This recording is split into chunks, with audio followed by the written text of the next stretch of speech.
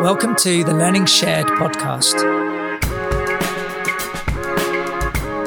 So Learning Shared is a space for anyone with an interest in supporting the needs of vulnerable learners in our society, including those with special educational needs and disabilities.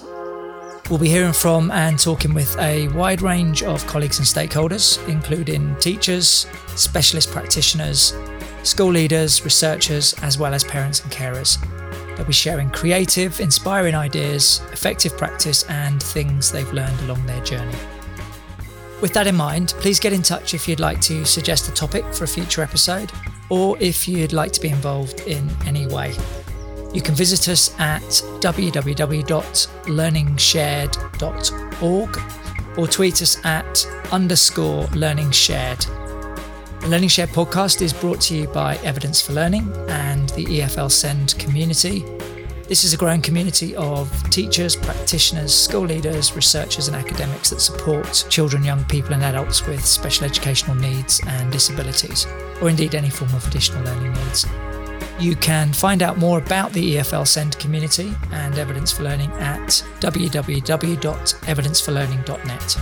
I hope you enjoy this episode.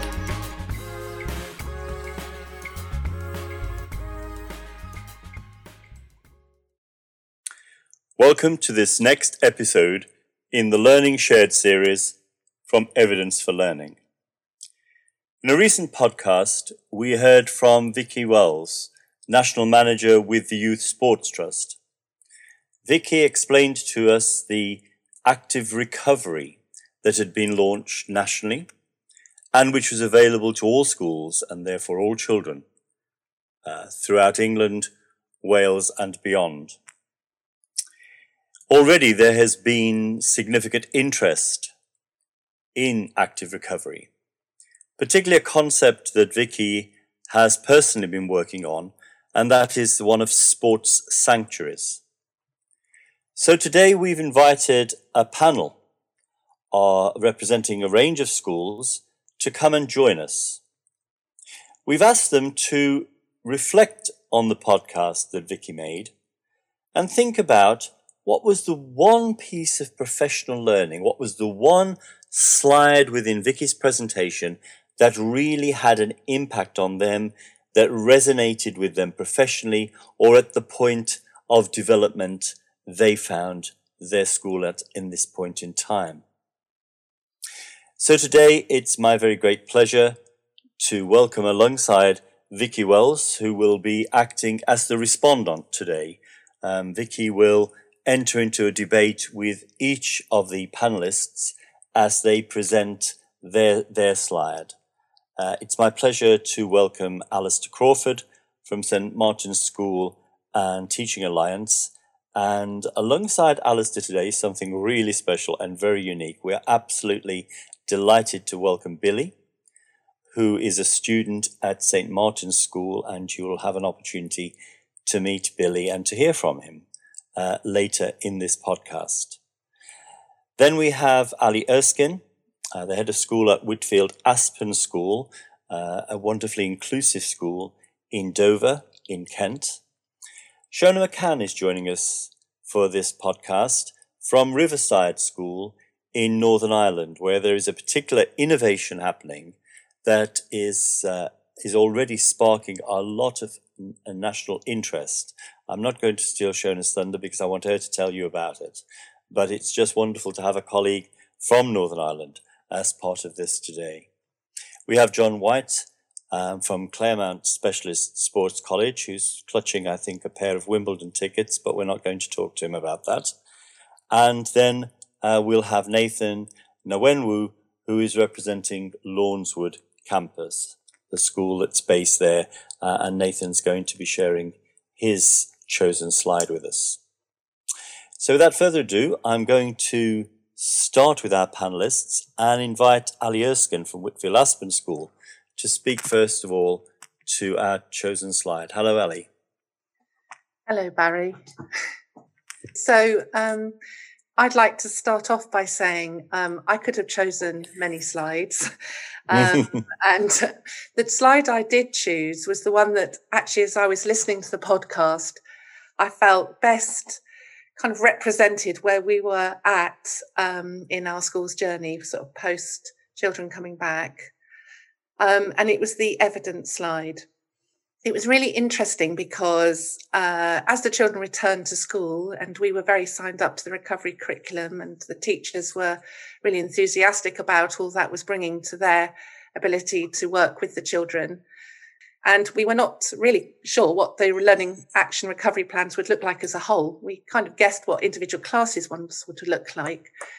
But it was as soon as the evidence slide came up, I thought, wow, that's quite interesting, because the two sort of key areas that were coming up was one based around the children's ability to self-regulate. And that had obviously, coming back into school, that had really shown itself to be a hot topic of conversation, and a lot of analysis going on about how we could support these children. And so this lack of the sort of difficulties around self-regulation was revealing itself in all sorts of different ways. And the other one was really the teachers were commenting about how many of the children were very overweight. Our run a mile was not really involving a lot of running anymore. It was fine because it involved a lot of chatting, but trying to get the running going again was proving somewhat challenging. We were seeing outside at unstructured times the kind of children's difficulties in maintaining just their free play games of football. That was really very, very evident, as were their difficulties matching the self-regulation and playing these games, getting along together. That was also proving quite challenging. And sort of more data-driven analysis was that our children's writing had the ability to write at an expected level had absolutely plummeted. Wow. So actually, the teachers had recognised all of this, and their response to that was individualised and personalised for each class. So what we were finding coming out of the sort of suggestions from the teachers was teachers had booked a karate teacher, for example, to come into school and work with children, something that we hadn't done before in our primary school. We had 2 teachers who'd opted to go and train themselves to teach archery, something else we'd never done before. Our 2 local sports coaches, who are like local heroes in our school, 2 young lads, and they walk on water, really. We were finding that we were asking them to come in increasingly to work at the unstructured times, lunch times. And we already had in school a dance company called Confidence, who had already started a project with us, but kind of what they were doing changed slightly. So this was happening, and we were kind of gathering all of this up. And then when I heard your presentation, Vicky, with the evidence, it kind of went, okay, so what you're saying and what we're seeing is matching, actually. And that research from Oxford University, or the University of Cambridge, apologies. After another heated debate. But it really I think it gave us the confidence to kind of realise that what we were seeing and what research was being done was actually matching very, very significantly. So that is why for us the evidence slide immediately resonated. So. Thank you, Ollie. That's very powerful. I love the links you've made there, like into the data about writing. You had your own evidence there, and then here you have academic evidence, if you like, about the need for physical activity, which is going to impact. We always think, well, people tend to think gross motor. We forget the need for fine motor, or indeed the whole kinesthetic process, and that sensory integration, particularly so important for our students with autism. Vicky, over to you for a response. Thank you, Barry, and lovely to hear, Ali, around some of the thought process that has gone on already at school as children have returned to you over the course of this pandemic. I think what I've particularly just drawn on from what you've shared is how yourself and the wider staff team have really observed and really spend that time to look at your children and pupils as they've returned to you, and actually been able to capture some of the observations, some of the things that they are physically seeing, and probably some of the things perhaps are not easily noticeable either, but you get from the trust and the relationships that you have. But almost connecting that with then what else have we got and what else can we provide as a school for our pupils to really add value to that reintegration, that support back into school life.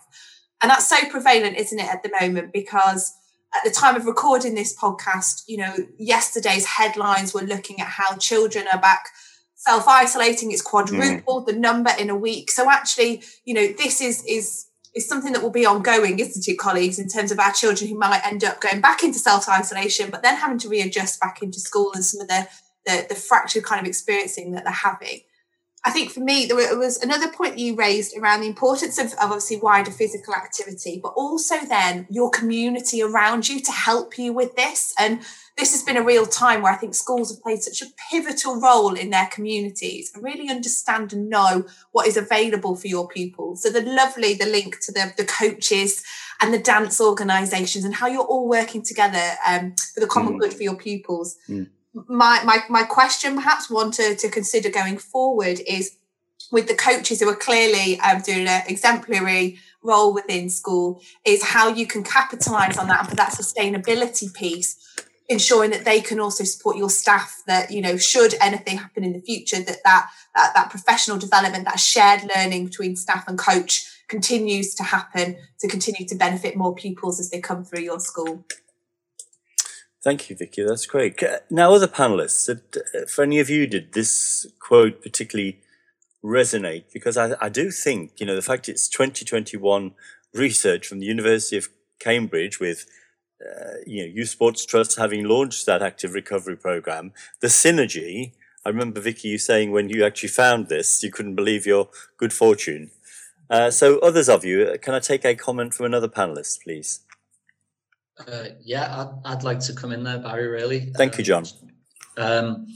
Yesterday, we have a community sports night on a Wednesday, and we have Liverpool Foundation in the afternoon. And obviously, we've seen our young people's journey coming back from the last lockdown and being very unsure. And I would be talking probably about our sportiest youngsters there. And just seeing what we've put in place on a Wednesday with Chance to Shine, which is the cricket programme. We had the England captains here, male and female, working with young people all day.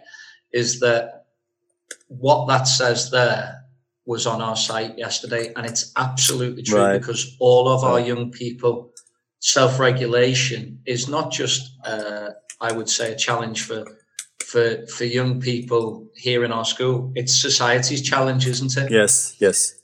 It's society's challenge. Yes. We're all, that British stiff upper lip has gone, hasn't it? Yes. And was it ever very useful? That characteristic and that stereotype. Totally agree, John. So we feel that that channeling and that creating those contexts and those sanctuaries, as we're talking about today, are so important, because I can see that evidence in action when you offer the opportunity, sort of lever 5 of the recovery curriculum. You're offering that opportunity, which is the key thing for all human beings, I think, to realise their potential and self-actualise. Yeah. Thank you, John. You've underscored that really important point. You're right to pick on self-regulation. You see, you've just told us about some wonderful opportunities at your school. You've listened to what Ali has said about the rich opportunities young people are getting there, and it'll reflect for all of our panellists and indeed many of the schools within the EFL community. But actually, at the end of the day, John, we can't be there for every minute of every day for our students, can we? We're about to face a summer holiday. And actually, unless we've taught them to self-regulate, unless we've taught them how to plug into the active recovery program and make sure they've got all the right links, that active recovery program is a gift, is it not, for the summer holidays that are coming up? But they can only benefit from it if they can self-regulate. So it's so important. Thank you, John. Well, I think, John, that gives us a nice segue, because I do believe that you are just the next speaker. So over to you to continue for us. Thank you. Okay, so in terms of this slide, it's probably easier if I just sort of whiz through it, just around going through each blue sort of heading, really, is like make aware, practice, supply with support, and encouraging pin use. And, obviously don't want to just present, but we've been using, and I know it's not the part to talk about innovation really, we'll talk about it later on, but we've been using Forest School for a group of young people in school who have challenge either in our alternative provision, and they are young people, Barry, with additional needs such as autism. So, one of the reasons for that was around biophilia, really, which is, there's less triggers in a natural environment, less emotional triggers than there probably is when dealing with, sitting down in the classroom on a Monday. So that's been something that we've been doing. Now, what I want to say as well about school here is that we're almost working backwards, if I can talk about Claremont really, because we're a school obviously that's an all singing, all dancing sports college, as you just heard then in what I was saying about our Wednesdays and what we've been putting in place as part of active recovery and the types of activities. But our approach has been very much through PE, and it's been very much to do with, as our young people have changed from young people coming into school, not the percentages of young people, if I can use the stats-led approach, which obviously not really keen to do, but it's the way school places are given and things like that, is just that we have lots and lots more young people with autism, lots more people with the self-regulation challenge, like I was just talking about there. And we've done loads and loads of work around that.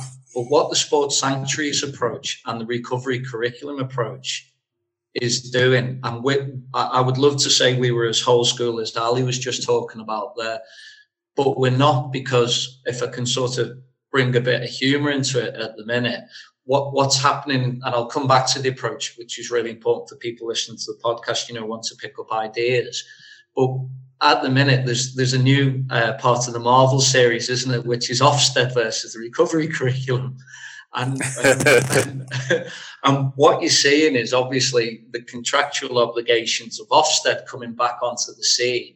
And during lockdown, obviously we were co-creating with our young people, and everything was looser and hierarchies were flattened, and people's relationships were very interesting. So if you were working with a head teacher in April 2020, it was a case of, are you going to make those sandwiches for lunch or I? There was just no hierarchy in place at all for the kids that were in. So what I want to say is that we've always had active recovery in place. I've only become aware of the work through the Youth Sport Trust that you've been obviously putting out to the world, and Vicky's Sports Sanctuary place, just because of our relationship with Youth Sport Trust. And I think that's really key to mention.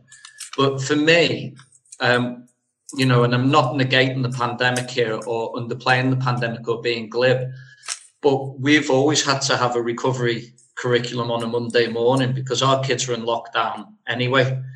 And Monday mornings, Wednesdays, community sports nights, our curriculum is basically been a sanctuary. What to me, and how I'd like to shape it, really talking about in the podcast now, for me, what the recovery curriculum is allowing us to audit how transparent and explicit we are in supporting our young people. We've done a huge piece as a sports college around emotional regulation. We've recruited mentors, in school to be able to work with young people in a sort of a bit like how training used to be for athletes. You did a bit of tactics, you did a bit of physiology, it wasn't all put together. And I think the challenge for us is to do all of the things that we do really, really well, everything that we offer, but how do we teach the young people, which is going on in PHSC really well. We have a great space there. We use my personal best character education to be able to help our young people. We've had lots of tournaments coming back after lockdown in order to, really, really give them something to look forward to at lunchtime, for example, and things like that. But our challenge is we've had if I can use a phrase, a pseudo recovery curriculum running for a number of years.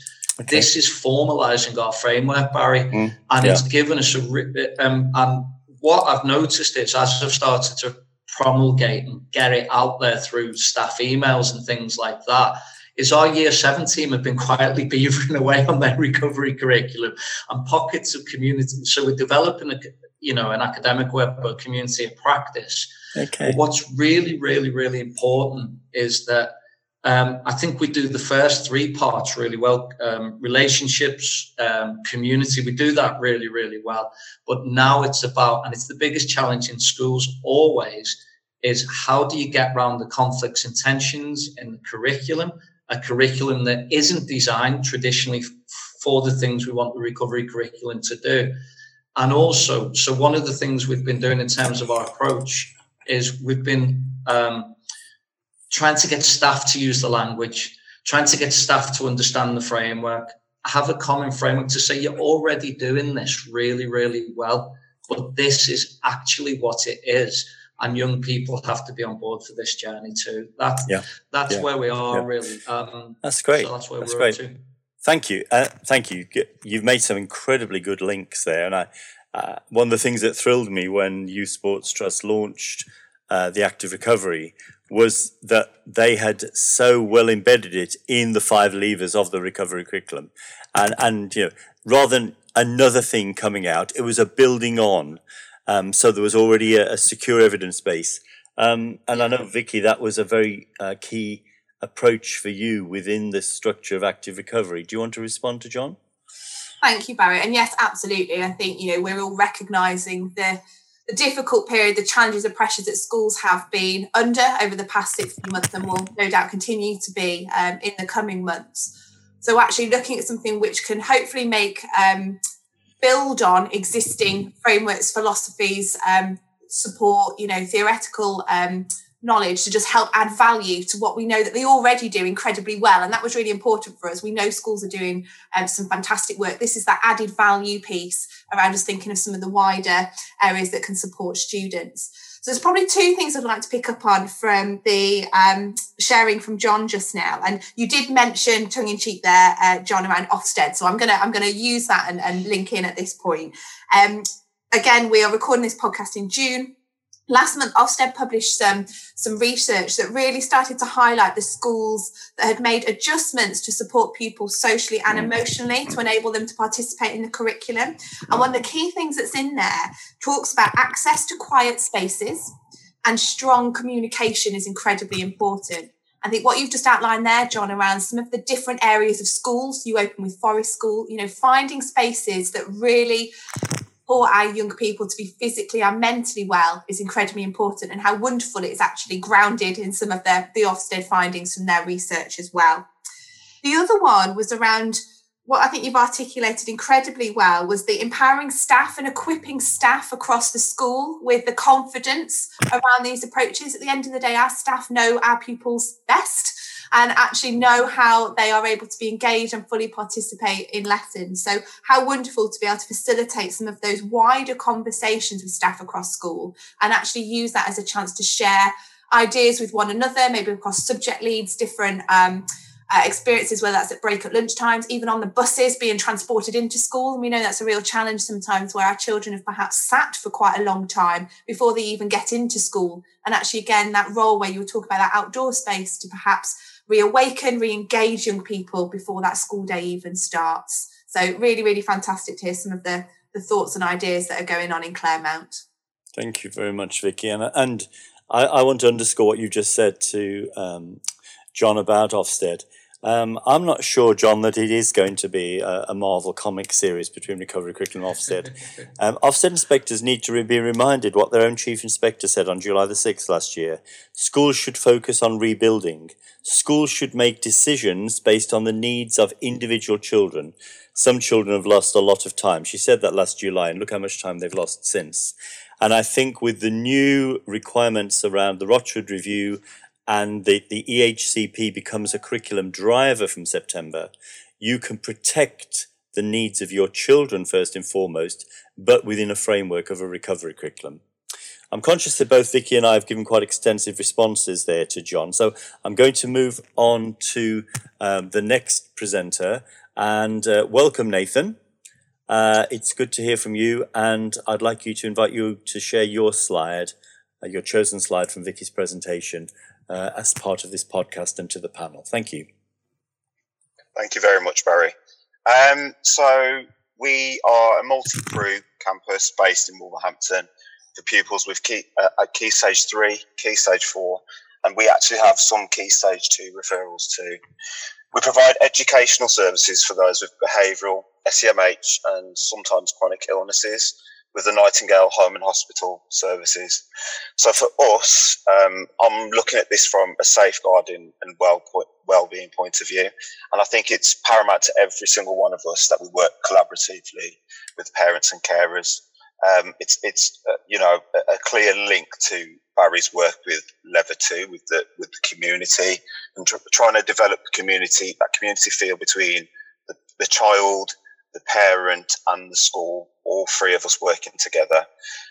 So our executive head teacher, Rachel Brown, has implemented a Parent and Carer of the Month award across the 3 different sites. And we believe that, this work has actually improved the link between the school, the parent and the child. And it allows us to interact with the child a lot more than what we used to previously.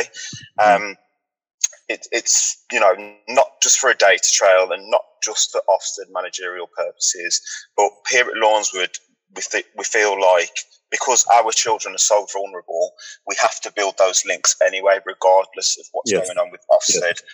On a day-to-day basis, if you haven't built those relationships with Lever 1, then you won't be able to put on a show like, some people say that you can do for Ofsted. So we have to build those community links with parents anyway.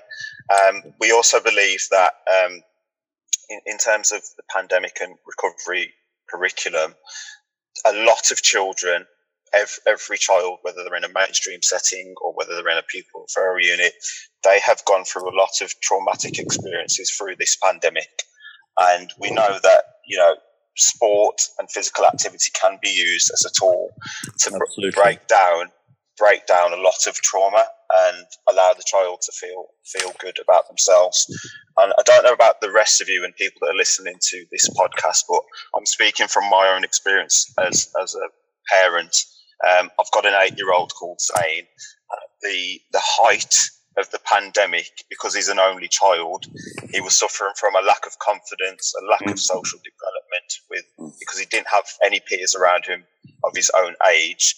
And the way that we sort of worked our way around this as parents was to create him a sort of an image of himself by starting up a YouTube channel and using sports as a tool for that.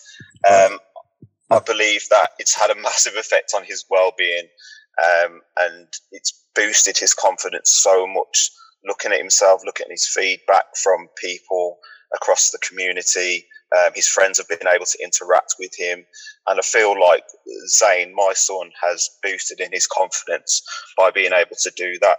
Now, not everybody in the UK, especially in our school in Wolverhampton, our crew, not everybody has supportive parents as myself or yourselves or the people listening to this. And so relating it back to why I believe that this slide is so imperative to look at is because, we need to sort of take a bigger stance with, are we liaising with that parent? Are we safeguarding the child if the kids are in care? And are we being able to get the most out of that child if the child doesn't feel supported elsewhere? And so ultimately, the work comes down to well-being, a feeling of well-being, and making the child feel safe at all times, working with parents and carers in unison. Absolutely. I'm just so pleased you've chosen that slide, Nathan. And I think for listeners, I just want to make the link to the Family Centered Practice podcast that we recorded recently, where we actually had parents and family members speaking on there. And it's so powerful. But exactly what you've said is so important. Particularly, again, I just want to say, we're heading for the summer holiday period. They need to, parents, families, need to know about active recovery, need to know how to plug into it. Have we sent that information home to our families, because look how many siblings could support their brother or sister with special needs into some of the active recovery opportunities over this summer. Powerful, isn't it, Vicky, to think of those things? Oh, absolutely. And that's really resonated, Nathan, in terms of what you've shared around the role of family and the school part within that, in terms of that engagement. I'm really thinking about, and I'm sure other colleagues either listening or on their podcast today, actually the well-being of parents and carers and the family members as well might also be one that schools are having to, I guess, kind of support on a daily basis at the school gates or outside of school as well. So I think that broader well-being of our communities is certainly one. The more we can either raise awareness, we can signpost, we can offer that support, particularly going into summer holidays, will be incredibly powerful. And Nathan, I know you didn't touch on it there, but one of the things that I've always loved from the approach at Lawnswood is then, you know, as a school, phoning home with positive news as well about their children and young people. So again, building that trust and keeping the families close to what's happening in the school as well. Yeah, absolutely. Absolutely. Anybody else? Ali, you do a lot of work around families at your school. What do you think from your perspective at Whitfield Aspen?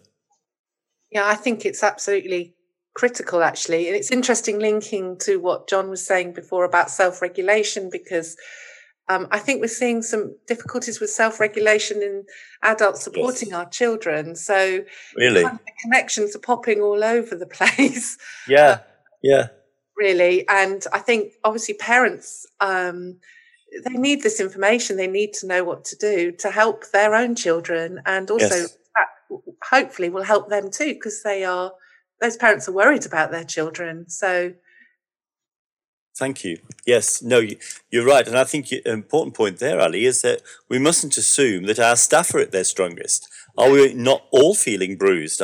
You as senior leaders, are you not on your knees from all the reorganisation? And as Vicky alluded to earlier, more children than ever in the last few weeks going out. Bubbles are bursting left, right and centre. So our own inner resources, inner strengths are significantly diminished. Thank you, Nathan, for that. So we'll move on now to Shona from Northern Ireland. Welcome, Shona, and I invite you to present your chosen slide. Thank you. There was quite a number of points that resonated with me on this slide. So Riverside School is a special school in Northern Ireland for pupils from 3 right up to 19. And whenever we closed last year from March to June, whenever we returned in September, we had a real focus on the recovery curriculum and how we could support our pupils on their return. Physical activity was a big part of this, but it was very much group activity and within our class bubbles. Whenever we read Vicky's think piece on the sports sanctuary, the big thing that resonated with us there was the individual approach for the child and what is their sanctuary. So that kind of honed in our focus on sports sanctuaries in terms of the co-construction with your pupils and what that would look like for our pupils in Riverside. So we were quite lucky in the fact that we had an area that kind of fitted into that sports sanctuary for our senior pupils. So just before we closed in March, we had newly designed a sensory garden, lots of climbing activities. We've got a swing, we've got lots of space for sports. So that naturally fitted in to be the sports sanctuary for our senior pupils from year 8 up. As we were looking at the rest of the school, from our nursery pupils right up to our P7s and on for our more sensory learners in our senior school, we thought, how are we going to make the sanctuaries work for those individual pupils? And that's really where the concept of sensory sanctuaries started in Riverside, where we looked at what those individual pupils needed. And they weren't at the stage to transition to our sports sanctuary or really take part in some of those sports physical activity that we would do in our sports sanctuary. So we looked at how we could create sensory sanctuaries for our pupils and thinking about the portability that Vicky has referred to in terms of, we know that some of our pupils can't transition to our areas, and how can we recreate that in the classroom? So we do have 2 defined areas in school. We have a sports sanctuary and we have a sensory sanctuary in development at the minute. And we as a staff team really thought, how do we co-create that? How do we make that individual for our pupils? And think about, what a sanctuary means for us. And from Vicky's conversations with Vicky and just really thinking about, what does sanctuary mean? We got our staff to record little snippets of what a sanctuary means for them. And from that, we got key themes of nurture, calm, safe, relaxation, happy. Those were the themes that came through. And we then used that shared vision of our staff for them to then really focus on what that looks like for our pupils. So in the classroom, then the teachers and the classroom assistants are able to co-create, what is a calm, safe, relaxing environment for an individual pupil. And the use of video, I think, was really powerful there as well. And we're able to show that to our pupils and able to get some video footage for them as well, which was really lovely. Another thing that resonated with me in Vicky's slide was, just the conversation around effective strategies. So for us in Riverside, we really want to see, how are the sports and sensory sanctuaries impacting our pupils? Our learners are at the heart of everything we do. So how can we measure that this is working for them? And we're doing work at the minute with the engagement profile and the evidence for learning app to really look at, what does our sensory sanctuaries and our sports sanctuaries, what is the positive impact for our pupils and why are we doing it? And that has really kind of focused our thinking around the co-creation, and we're constantly evaluating what we're doing and reflecting on it, which has been really positive. And just finally, the final sentence on the slide, this will result in happier, healthier young people who are engaged and ready to learn. When I listened to Vicky's initial conversation on this, she used the sentence, that's what we're all about. And I think as a team in Riverside, that is what we're all about. And we're trying to consider how can we achieve this and how can we use the pupil voice to guide us. And I think for us as a team, self-regulation and emotional regulation are two really powerful tools that we can teach our pupils. And how can we use the sports and the sensory sanctuaries to do that? So we're really excited to be developing them in school and look at what the impact is for our pupils. Thank you very much, Shona. And this is just such a powerful concept. When I heard you speaking earlier in the week, you were talking about for some of the pupils in your school who couldn't, maybe because of whatever degree of disability that limited them, couldn't always go to the place you were creating as a sensory sanctuary, about almost doing pop-up sensory sanctuaries around the child where they were at. And I know that's a concept actually interesting that Vicky in her journey with the sports sanctuaries has started to talk about pop-up sports sanctuaries as well. So we haven't got a fixed place. It's a place where children can be. And I think that mirrors some of the ideology that John was espousing earlier. So Vicky, what do you think? Oh, I think, showing you the richness in terms of the journey that you've been on, but will continue to go on to be able to evaluate and really ensure that it is impacting your pupils in the way that you intend to is just enlightening. One of the key things I think I want to draw out that Barry's also just highlighted is the environmental strategies that you are putting in place and reviewing to meet the needs of your pupils. Yeah. The environment pupils access makes a huge difference, doesn't it, as we all know? And I think, for listeners to this podcast, thinking about what those environmental strategies are that you can use as inclusively as possible. So for the child that needs to know where the physical room is in school to help them feel relaxed, or the child that actually needs to know there's something there that they can access when they need it, is incredibly powerful, because as we all know at the moment as educators, school is often not looking or feeling like school at the moment. And some of those environmental strategies, I think for me, are so powerful and wonderful to hear the journey that you've been on, Shona, and hopefully some real thought-provoking ideas for listeners as well today. Absolutely. Anybody else out there want to comment on this? Can I say something? Nathan, please do. Yeah, I think that slide really resonates with us as well. I think the fact that we're both special schools, the fact that you're individually catering to each learner, I think that's outstanding practice from the Riverside. As we all know, that these sports sanctuaries aren't just one set place and one set task. No. Each and every individual learner has their own needs. Each and every individual has their own way of displaying their emotions. And so the fact that you are setting these sports sanctuaries up around them, I think that's really outstanding practice and something that we'll take forwards as well. Thank you very much, Nathan. Thank you. So then to our next slide to be presented, and that's from Alistair Crawford at St Martin's. Welcome, Alistair. Thanks, Barry. I think the same as other colleagues on the call, a real challenge in choosing one of those slides. So I think we're also passionate about the power of sport and exercise. So I spent a long time going through, and I could have picked any one of those slides, and really, really enjoyed and appreciated Vicky's podcast there. But what I did settle on was that idea of just the importance of physical activity and the impact it can have on us, and certainly the students that we have across schools. So thinking about the learning piece that we have there, the impact on anxiety, attention, and how it can support us in regulating in that stress that we might feel. And we see a massive impact from that across our school community. And I include staff and families and, of course, young people within that school community, and the impact we see in all of those areas in how our young people support themselves in regulating and managing their way through the school day, the impact on happiness, the joy that we see, the kind of the celebrations of sport and exercise, whether that's participating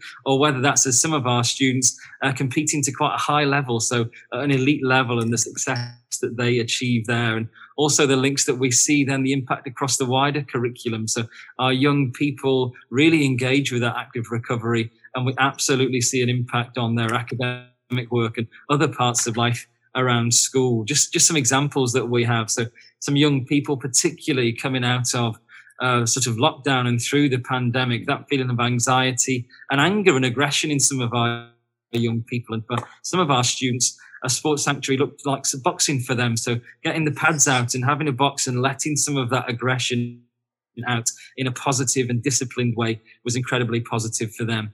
If we think of other students that we have, it looks completely different. So our young people who the idea of sensory yoga and those calming activities has such a positive impact on them and their school day. Lots of other things I can think of in terms of just the achievements of our young people who've taken part in triathlons and done some of the most amazing things, and the impact of sport and exercise and what that had on their sort of lives, I guess. And I think at St Martin's, and we've had in the past the pleasure of welcoming yourselves and other colleagues at St Martin's, our wellbeing team has been really well established and been a huge strength of school for a number of years now, and has very much sat alongside the kind of the academic side of things within school. I think once we sort of hit COVID, we immediately recognised the importance of sport and exercise and how placing active recovery at the very heart of all we do throughout that wellbeing school was really, really quite significant. And Vicky and the team at Youth Sport Trust, they articulate that far better than I ever could. But the framework and rationale that they've sort of given us really to sort of move forward and build on that active recovery is a fantastic thing. And like absolutely impacting significantly across our school community. Yeah, yeah. And for once, Alistair, it's actually been at no cost as well. So it's been fantastic from that point of view. Vicky? I would just like to pick up there in terms of what Alistair shared around, I guess, the role of the educator in supporting young people to really find that activity that works for them. You've just given some wonderful examples that go right across the range of sensory yoga all the way up to that boxing kind of pad work there. So again, just thinking about how we provide that choice for our pupils to really experiment and try some of the different methods that we all know physical activity can bring to help support them. And I actually think, Alistair, you've just touched on around how important physical activity has been viewed over this time. And, from COVID restrictions and guidance, there has always been that daily exercise that's been included within any guidance that's come out from government. And I genuinely think we talk a lot about children, young people, and some of the perhaps more negative terminology around catch up and things. But actually what happens if this could be a real generation of young people that actually appreciate social connectivity more than ever before and that powerful human interaction. And it could also be a generation of young people that really value their physical health more than ever before. Yeah. And I think those two things that we just really need to capture and actually think about in terms of the positives that perhaps this awful pandemic has created in terms of those opportunities. Absolutely. Absolutely. So does anyone else want to comment on the slide that Alistair chose? I'd like to come in, Thank you, John. really, and just pick up on everything that Alistair said, in terms of the importance of physical activity and what Vicky was saying about the value that people place on health. And I also just been reflecting while I was speaking what you were saying about the summer. And I think that in both summers that during this period with the lockdowns and things like that, and as I mentioned before, you know, the weekends and evenings have been lockdowns for our young people for quite some time because of the social challenge out there in terms of access and community and things.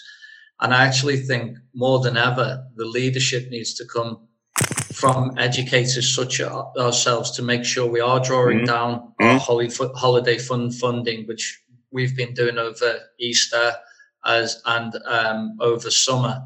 It's really, really key that schools that can and have the experience and know about the recovery curriculum to be able to offer inclusion hubs and activities in the summer to build on those things we've just spoken about. Absolutely.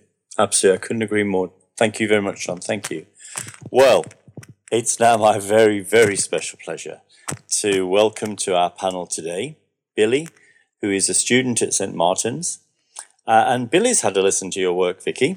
So we're now going to discover what he really thought about it as well. This is going to be student voice, loud and clear. Welcome, Billy. How are you doing? I'm all right, thank you. Thank you for having me on. Oh, great pleasure. Can I ask you to tell us what your thoughts were? And this is your slide. Today's slide I've chosen is the impact sport has had on me. So it's had a positive impact on me and everyone around me. It's helped me face the challenges in my life and with my ADHD and Tourette's. It's really helped in the way of calming them tics down and going for runs every morning. And the opportunities I've had to do at school has been amazing. Because in my old school, I was excluded to not be able to go on the field and have runs and do all the sport and activities I'm allowed to do here. Yeah. So it's really been kind of special. For example, using the gym when it's open for us to use, football with the other students, or just different type of sport in general. Fantastic. Also, I've also had athletics achievements. Going to like the athletics events it was surreal at the time, like it is now being on a podcast. I became the national champion in the 800 meters, and I won the 5K. And it just makes me feel more confident and have better self-esteem. And so you became national champion in the 800 meters. Is that what I heard you say? Yeah, that's fantastic. Which I never thought I'd be able to do in my old school. So, what was your time, Billy? So I'm an athletics fan, so I'm going to get very excited here. Actually, do you know, Alistair? It was 2 minutes 32. I'm incredibly jealous, Barry, that Billy beats me by a long way in the 32. Wow. Billy, that's just an incredible time. I'm going to the British Championships on Saturday, Billy. Yeah. That's why I'm getting really excited by what you've just said. That is absolutely fantastic. And can I ask you how old you are now, Billy? 16. 16, okay. And you mentioned the gym. Do you think when you finish school and you leave, do you think going to the gym is something you'd carry on doing, Billy? Yeah, it would be something I would carry on doing, and I would also be doing stuff at home, on my treadmill at home, skipping rope, just use things around me. Yeah. Did you hear some of our earlier conversation where we use those big words about self-regulation, just about managing ourselves? Yeah. Do you think some of these things you're learning and you're telling us that you're doing are helping you to manage yourself, to manage your Tourette's, to manage your ADHD? It's really helped me. Like I say, it's really helped me to manage my Tourette's and ADHD. But it also helps me with. It's sad to talk about, but I lost my grandfather not long ago, and then sports really helped me to not get it off my mind, but talk to others about it. And when I'm running with other people, we can have them chats about the people we've lost. And just because every morning I go for a run, and it helps me, get stuff off my chest and get ready for the day ahead. It's good advice, Billy. Thank you. Well, Vicky, what do you say to that? Oh, well, I think Billy has been far more articulate than I in a lot of that. And if this is your first podcast, Billy, there's a bright future ahead, that's for sure. So thank you for sharing just some of the ways that you have found sport has really helped you at critical moments in your life. And as a fellow runner as well, I completely agree with you around that all-important headspace, isn't it, really, to be able to go and either set yourself up for the day or process the day. And I know if I have a big problem or an issue I'm trying to mull over at work, I go for a run and pretty much 99% of the time I can come back with a solution. So what I think has really astounded me, if I'm honest at this moment in time, is how clearly you've articulated, Billy, how you've been able to express what sport gives you. And when we look at our subject of PE, that education piece is so important, because if our children and young people can understand the benefits, can understand what works for them and why it works for them, as we've just heard from yourself, Billy, that's a lifelong skill for you to be able, you will take that as you go through your education into, whatever employment or destinations that you choose to go in. But you've always got that will help ground you and bring you on your way. And if I could just bottle what you've just shared there, Billy, to be able to share with other students as well, I think this will be an incredibly powerful part of the podcast. So incredibly just blown away by what you've just shared with us. Thank you. And again, Billy, thanks for being with us. I'm going to move on now to another question I want to put to the panel, and using the same sequence as we've been through so far, I'm going to ask the panel about a current or planned or recent innovation around active recovery or sports sanctuaries in their school or settings that they would like to share, that they think isn't just typical to their school, but is something that's transferable to others. This is about learning shared, the theme of these podcasts. What could others learn from your experience in your schools? Ali, would you like to kick us off, please? Well, yes, certainly. So actually, we've made initial contact with Vicky, because from the start and hearing what she had to say, we just immediately felt, yes, this is something we want to get involved with. And listening to Shona, you've articulated for us some of our thinking where we are at so far.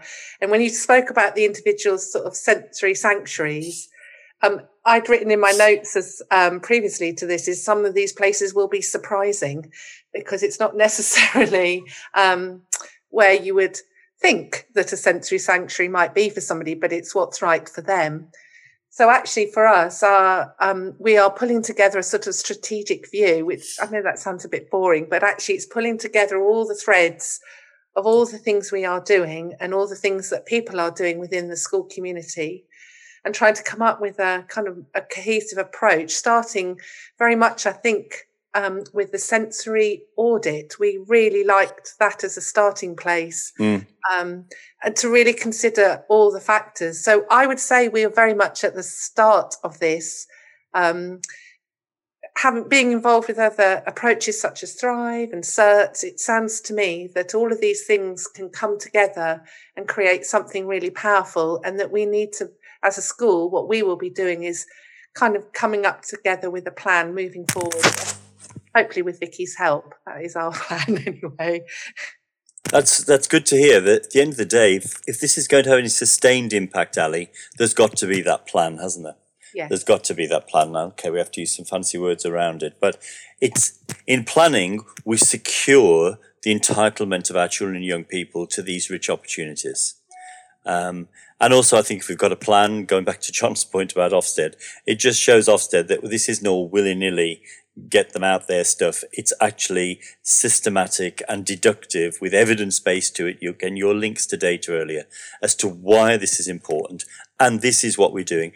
And at this point in time, we need bold teachers. We need nimble leadership. We need teachers who believe that education is the key that will restore our children's mental health and emotional resilience post pandemic. Thank you, Ali. John. Well, for us, really, Barry, we're continuing to do some of the things that we have been doing. So we've made sure that our sports sanctuaries, such as going out to the boxing club, have been up and running, and we're very lucky to have a member of senior team whose job title is personal development and wellbeing, a wellbeing leader. So boxing, trampolining, and Forest School have probably been some of our continuing innovations, really, in terms of that. Another planned innovation we have is we've just sorted out our mountain bike trailers so we can get people going out to the local leisure routes that have just been put in by the council and things like that, to be able to access that. So that's really good, and we're really pleased with that. But I think, and that's very much the sports sanctuary side, but I think the biggest innovation that we'll be involved in is we've been using mentoring with lots of our girls, using an inspirational mentor to find out what are to try and remove some of the barriers before we get to the sanctuary. So that's certainly something I would recommend. And going along with that, I actually think another innovation, and you may take it for granted because it's your work, but is co-creation. I think that's quite innovative, and to go whole school on the idea of co-creation, which was informally there during the time that key worker children, for instance, because I talked about those relationships being really strong in school and lots of young people getting lots out of that within the school environment. But of course, 80% of our children were at home not having access to that. So I think the real innovation will be carrying forward the recovery curriculum. And for us, it will be looking at all this broad activity and spaces we've got. We've got our swings, like Shona was talking, we've got our sensory gardens, we've got our cycling, and just really looking at how we can audit and review the young person's input into that. And that can become, I think the weakest part of the recovery curriculum for us is the transparent curriculum. Mm-hmm. And I think that's probably going to be the biggest challenge for lots of schools. And I really think that then starts to work nicely around our objectives around personal development. So the innovation will be co-creation. I think that's something through student voice and things that I'm looking forward to pushing forward. Yeah, absolutely. Thank you, John. That's really powerful. And believe you me, there is a strong evidence base around co-creation. So don't think it's just a one-off random thing, because co-creation leads to co-construction, that scaffolding for which Vygotsky, and we've got loads of evidence there. But then when you've gone through all of that, there's a co-production. There is an output at the end of it. And I think both of all those three co-words reflect very much how we operate in specialist settings, where there is more adult input, there is that joint venture, but all the time leading towards stepping back ourselves and the young person, as Billy has articulated very powerfully, John, that you can go it alone, but sometimes it took that co-experience with a teacher or another educator to get you to that point. So thank you. That's a really rich insight, John. Thank you. So Nathan, over to you for your piece of sharing, please. Okay, thank you. So we've got a couple of different innovations also. So the first one is the My Personal Best Prue project, which was led by Carol Horman. This allows pupils to develop character and virtues in the PE lessons. So we're talking about sports sanctuaries. Some pupils that we have across the campus don't necessarily see PE as a good thing because of past experiences. They've broken down links in that particular part of the curriculum. And so when they come into our lessons, they have a development of character and virtues now, because we've been linking up with the Lifelong Learning team and PSHE for cross-curricular development to try and develop each child holistically, rather than just having the physical literacy that we used to have across the curriculum. So we now focus mainly on developing the child as a whole. And I think that this is, this has allowed more children to feel calm when they're in the lessons, because they know that their learning question, which we use now, is geared to more more holistic development for them, rather than just I am able to bat a ball X amount of yards now. So that's one of the first ones that I really, really do think that, you know, people should go and have a look at if they are looking to get SMSC and PSHE into the lessons. The My Personal Best Prove project is really, really good from the Youth Sport Trust. The second one that we have been implementing is the boxing provision. On the Lawnswood Campus PE Twitter, we put up a video recently of a young man called Kieran. Kieran was suffering from a lot of self-confidence and anxiety issues. Police would regularly come to the campus to, you know, deal with this young man's behaviours, which would externally be seen as anger and ASBO type behaviour. But to the, you know, the trained individual and the humanistic individual, we knew that this young man was dealing with anxieties and borderline depression.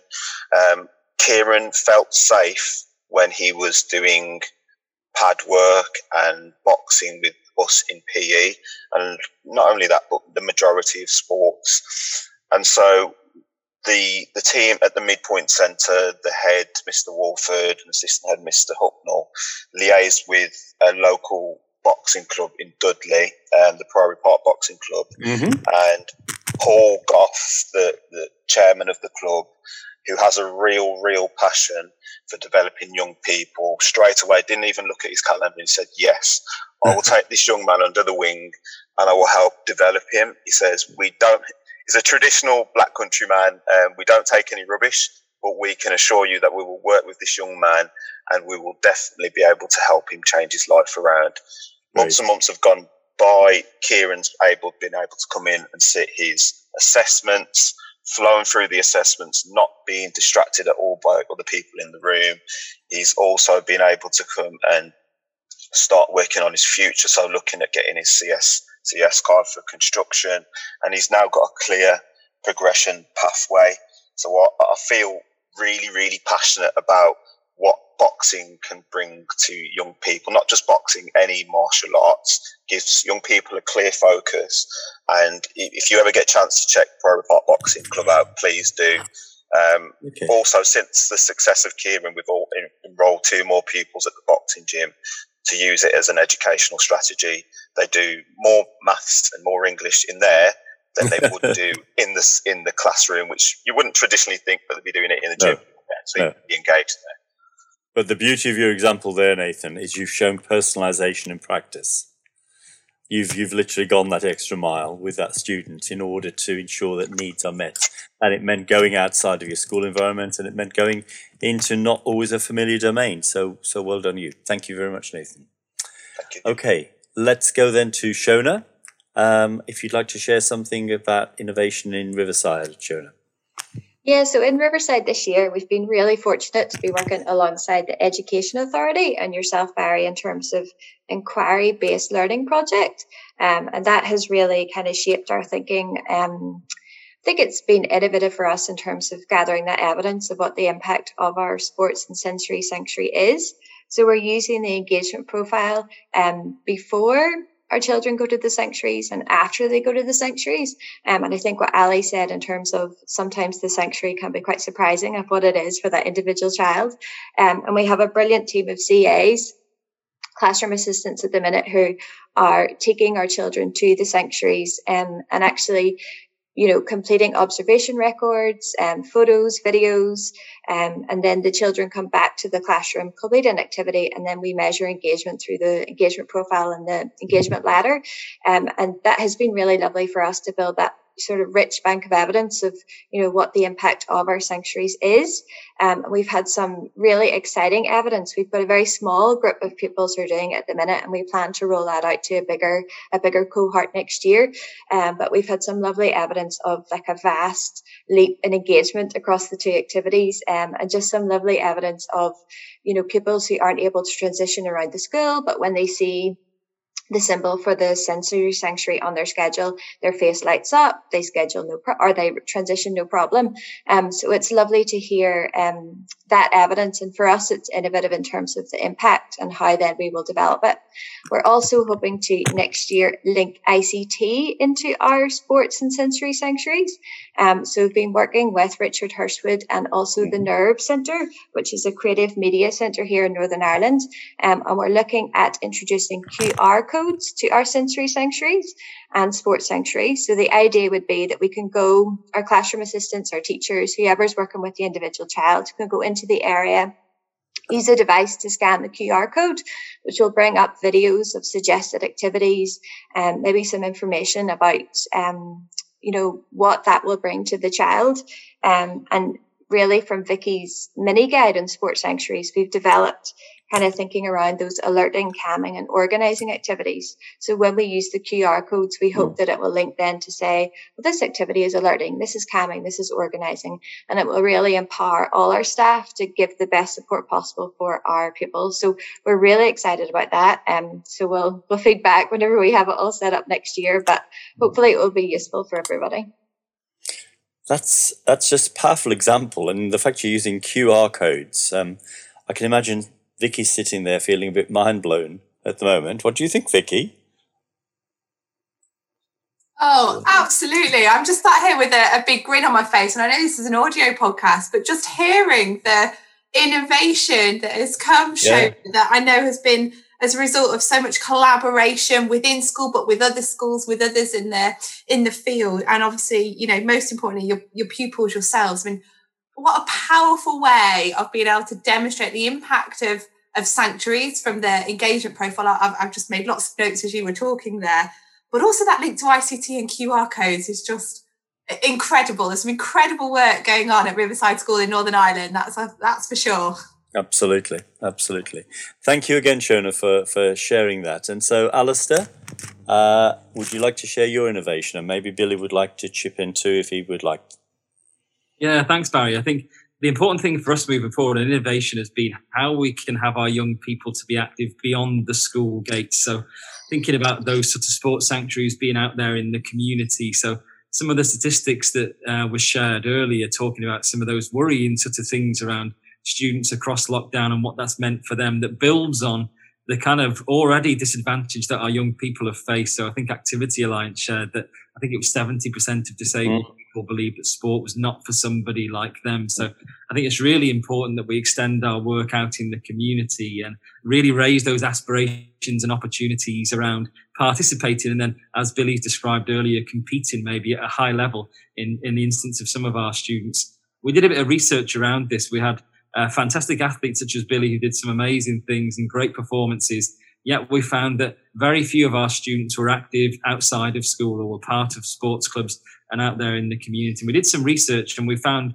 a number of reasons talking to young people and families, and that may have been a negative experience they've had in the past at a sports club not being able to support them and their needs, a lack of role models, a variety of things. So we actually, it's getting on for 2 years ago now, we set up an inclusive sports event, the Shout About Send 5K at school, where we invited, it was mixed ability, so everyone was welcome. If you were a super fast, amazing athlete like Billy, or if you were someone like me who were plodding around at the back, everyone was welcome there. And we had lots of people come, members of the community who've never entered into a specialist school, didn't know anything about us, came in and took part and just had the best time. And we also, as part of that event, invited the local sports clubs around Derby City to come in and to speak to our students and families and give our families and students the opportunities to learn more about what they do and maybe things they could access out in the community. And we've seen some really positive outcomes out of that. So we have a number of our alumni learners who are taking part in a mixed ability rugby team in Derby City, and the impact of that around their social outcomes, health, well-being, how it supported them through a lockdown period, and opportunities. So they're due to take part next year in the Mixed Ability World Cup in Ireland, in Cork, and they'll be playing against teams from all over the world, from Argentina, New Zealand, and so on. So great outcomes there. And I think in terms of what Evidence for Learning does for us, it gives us the perfect tool in terms of how we can capture those unique learning journeys. And we spoke earlier around kind of the importance of connectivity with families. And I think the exciting thing for us is how do we triangulate that evidence so we capture family voice, learner voice. And I think this builds on a previous podcast with our colleague Vegeta from Swiss Cottage, who talked about that family-centered practice. And the idea for us, we want our learners and families to be pilots, not passengers in their kind of experience and learning journey. Absolutely. I love that. Pilots, not passengers. That's fantastic. That's fantastic, Alistair. That's a message to go across the whole curriculum and everything we do, isn't it? Yeah, fantastic. Thank you so much. Really exciting stuff going on there. Billy, is there anything you want to add to that? This is your chance to tell teachers what they really need to be doing. Come on, Billy. Well, going back to when Alistair talked about the Shout About 75K, yeah, we did another one near Christmas time, and I actually learned some sign language for the people in need of sign language, so they could actually get involved in Shout About Send. Wow, Billy, that's fantastic. That's so thoughtful and so kind of you to think of other people as well that might be there with you. Thank you. That's a lovely example. And again, reminds us that we need to try and meet the needs of everyone, don't we?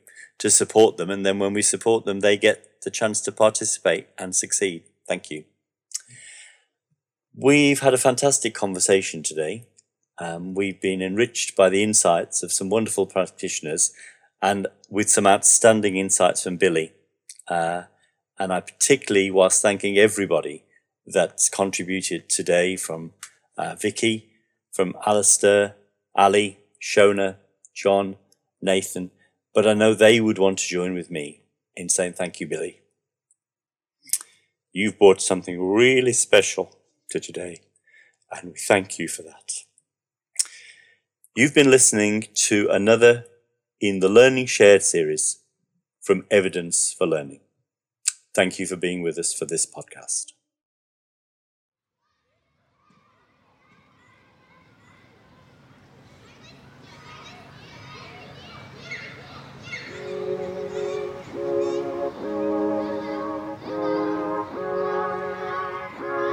Thank you for listening. The homepage for the podcast is www.learningshared.org. Barry Carpenter's webpage is www.barrycarpentereducation.com, and you can email us at learningshared@theteachercloud.net or tweet us at _learningshared. Don't forget to subscribe so you don't miss an episode, and please do get in touch with feedback if you'd like to either suggest a topic for a future episode or if you'd like to be involved in any way. Finally, you're welcome to join the conversation via one of our online communities of practice. We've got groups on Facebook and LinkedIn, and details are on the Learning Shared web pages. So for now, thanks again for listening. Stay safe and be well.